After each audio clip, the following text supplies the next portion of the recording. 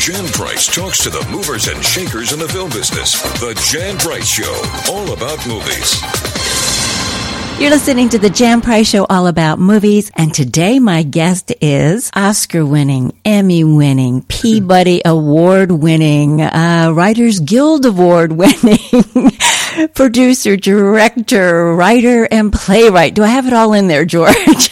Well, you've covered the ground pretty good.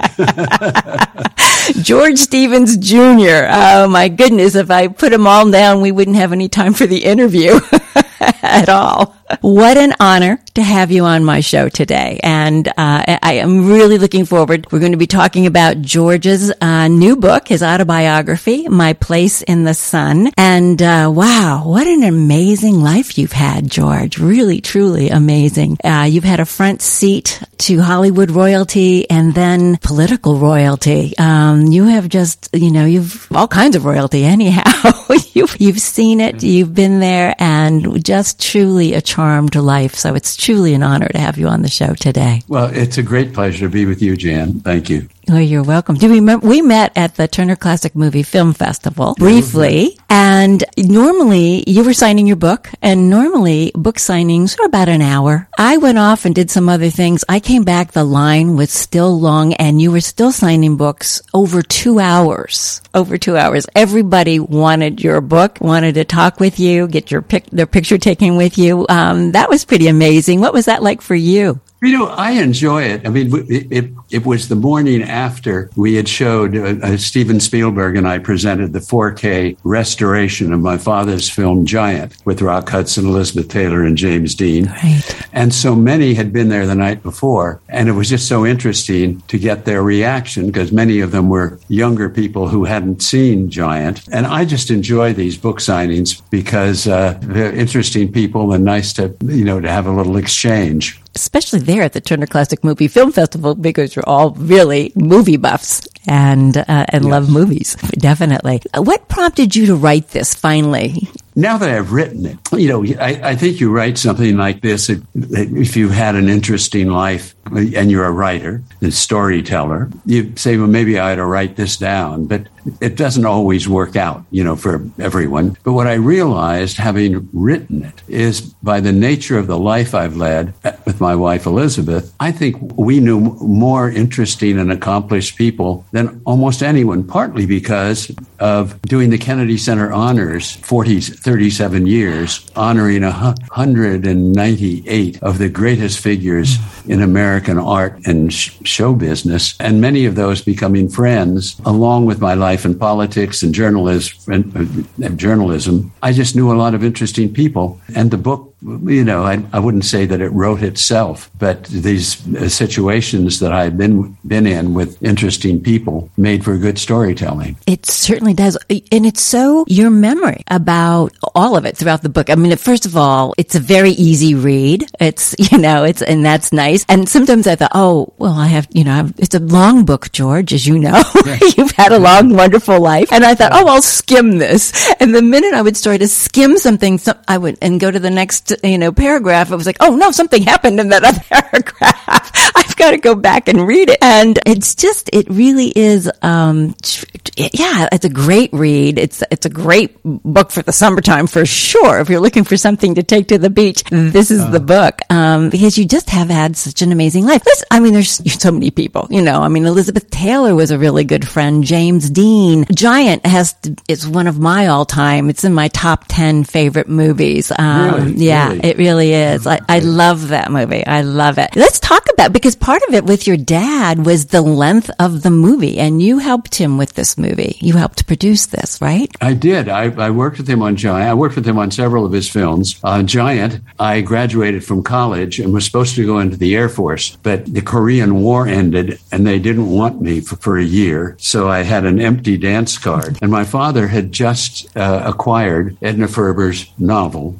Giant, and was beginning work on the screenplay. So I spent 8 months with him every morning with two writers, Ivan Moffat and Fred Gill, sitting in his living room working on that screenplay. And I was just turned 21, and it was like a master class in story structure and how do you take a long novel and reframe it for the screen. So it started there, and then I went in the Air Force, and by the time and visited in Charlottesville, where they were filming in Virginia, in Marfa, Texas, and at the studio. So I kept track of the movie. And then when I got out, there was still time to work on the editing and the promotion and the premieres. So I had a wonderful association and such interesting people involved in that picture. Well, and your dad, well, for people who don't know, is George Stevens, Oscar-winning director George Stevens, who directed Giant and many other wonderful films, and we'll talk a little bit more about that too. But he was a pioneer in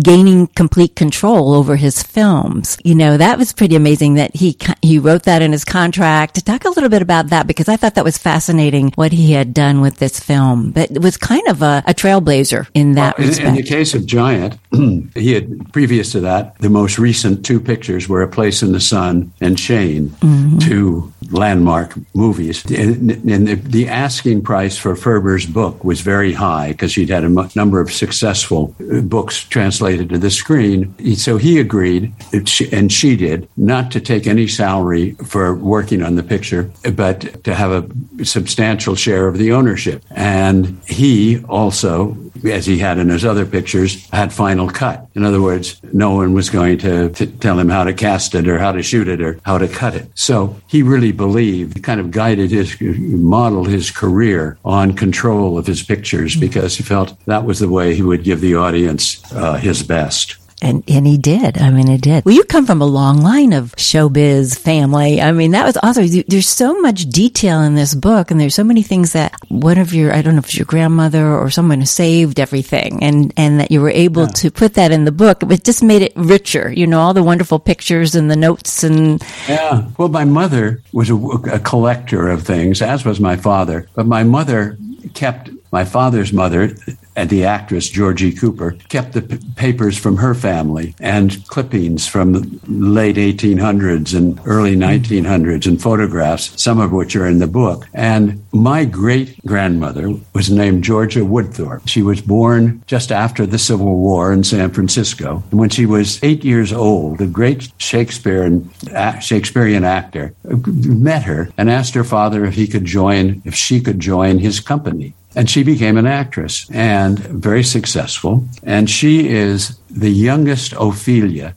to the great Edwin Booth's Hamlet, the greatest Shakespearean actor in American history. And at 19, she played Ophelia to Edwin Booth, and then gave birth to my grandmother, Georgie Cooper, who married Landers Stevens, my father's father. And they were a husband and wife acting. You know, Landers Stevens ran theaters in San Francisco and toured on the Orpheum circuit. So, and then my mother, her mother, was named Alice Howell, and she came from New York, having been in vaudeville as a young woman.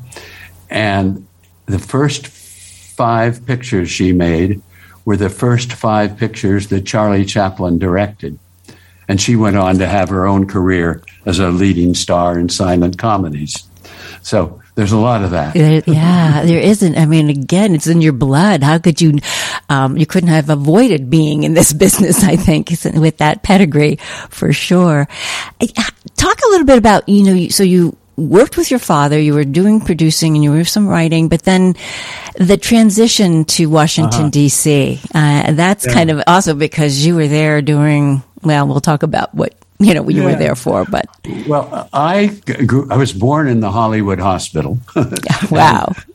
and then I worked with my father on a little bit on A Place in the Sun, Shane, Giant, and The Diary of Anne Frank, in which I was the associate producer and directed all of the location scenes.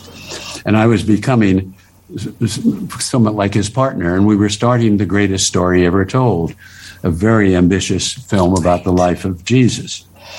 And Edward R. Murrow, the great broadcaster, had been appointed by President Kennedy to run the United States Information Agency, the agency that tells America's story abroad so our country is better understood and our policies are better understood. And he asked me to come and run the motion picture division of USIA. I was 29 years old. I'd been directing Alfred Hitchcock and Peter Gunn, having a kind of a nice young career. And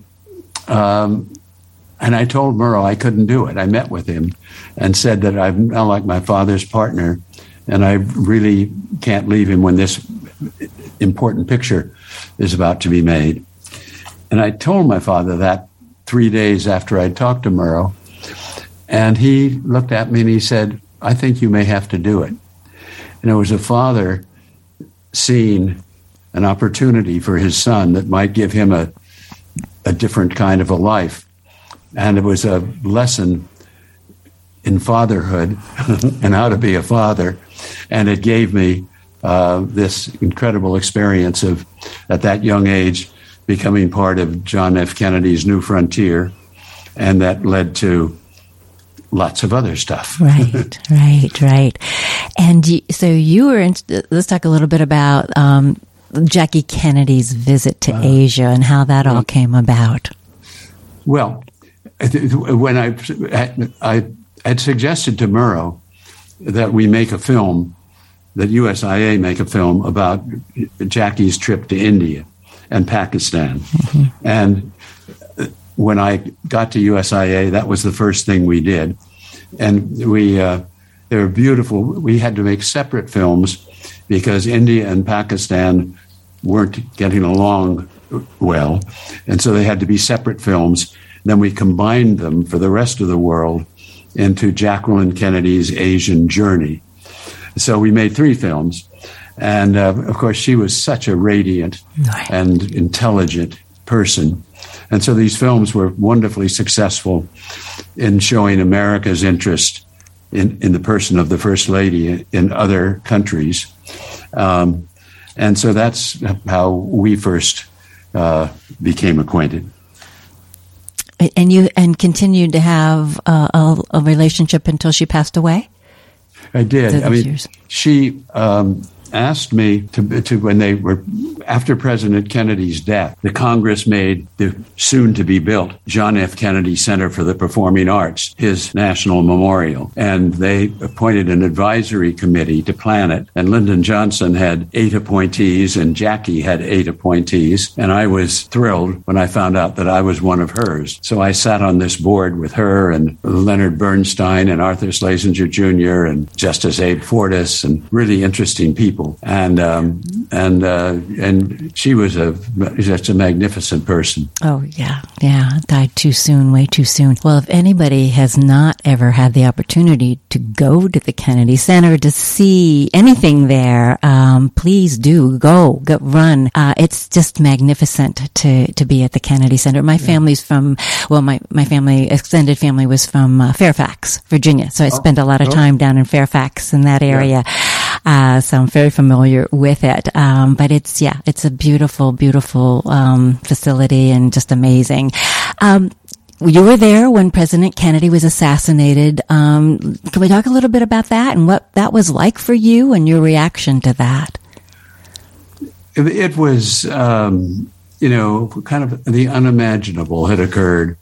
And, he was such a great leader and charismatic and with a fabulous sense of humor and sense of purpose and idealism.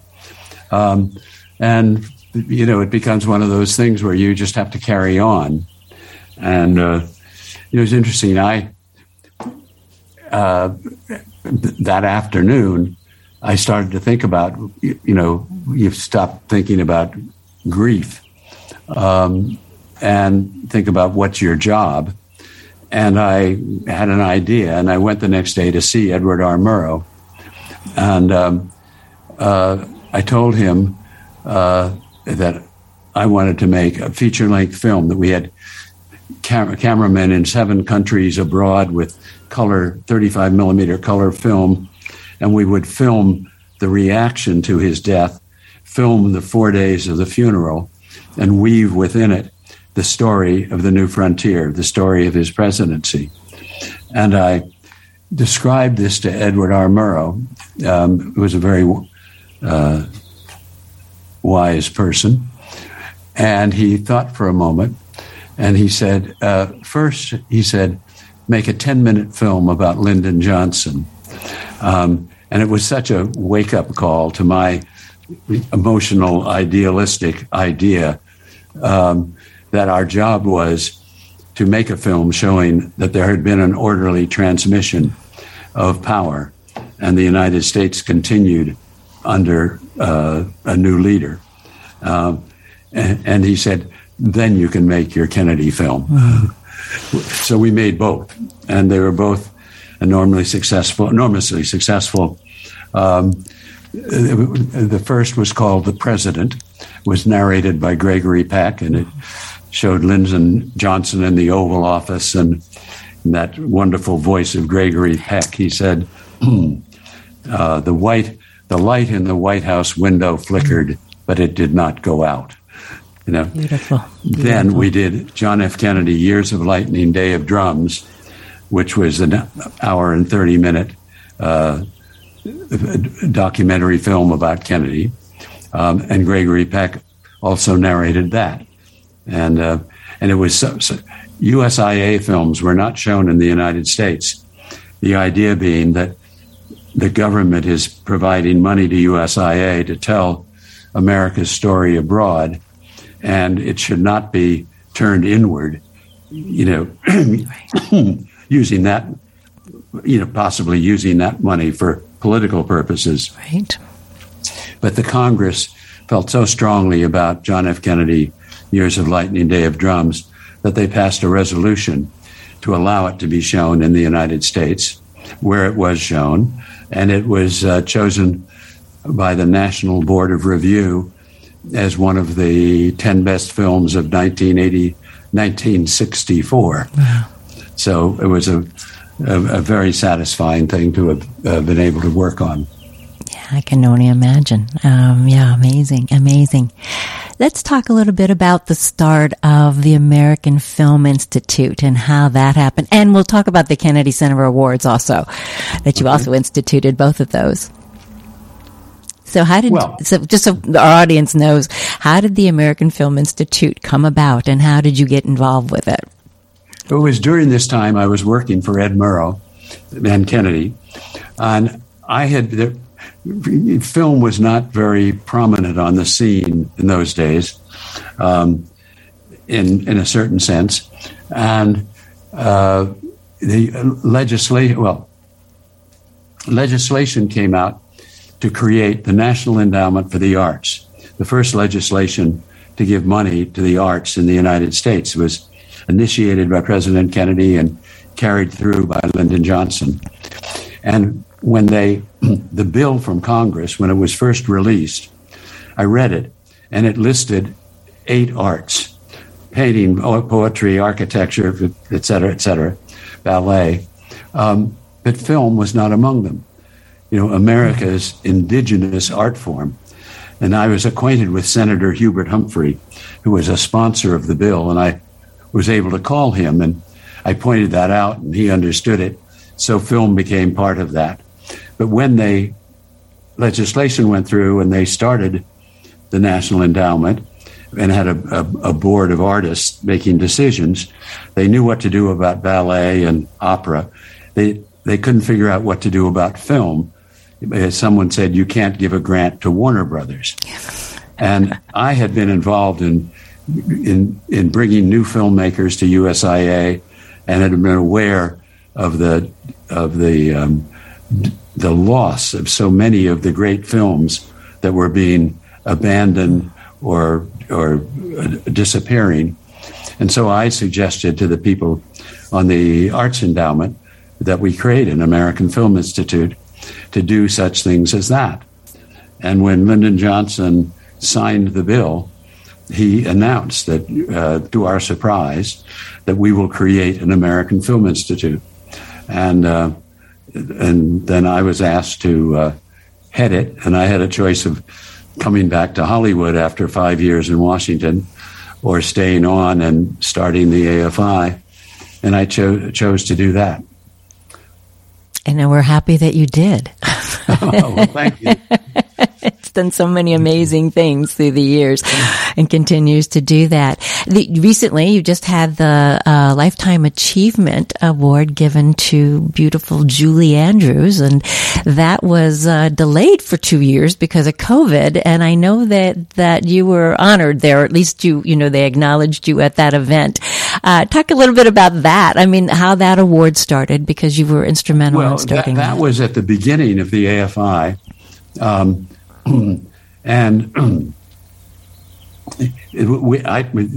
This was before DVDs and streaming and all of that.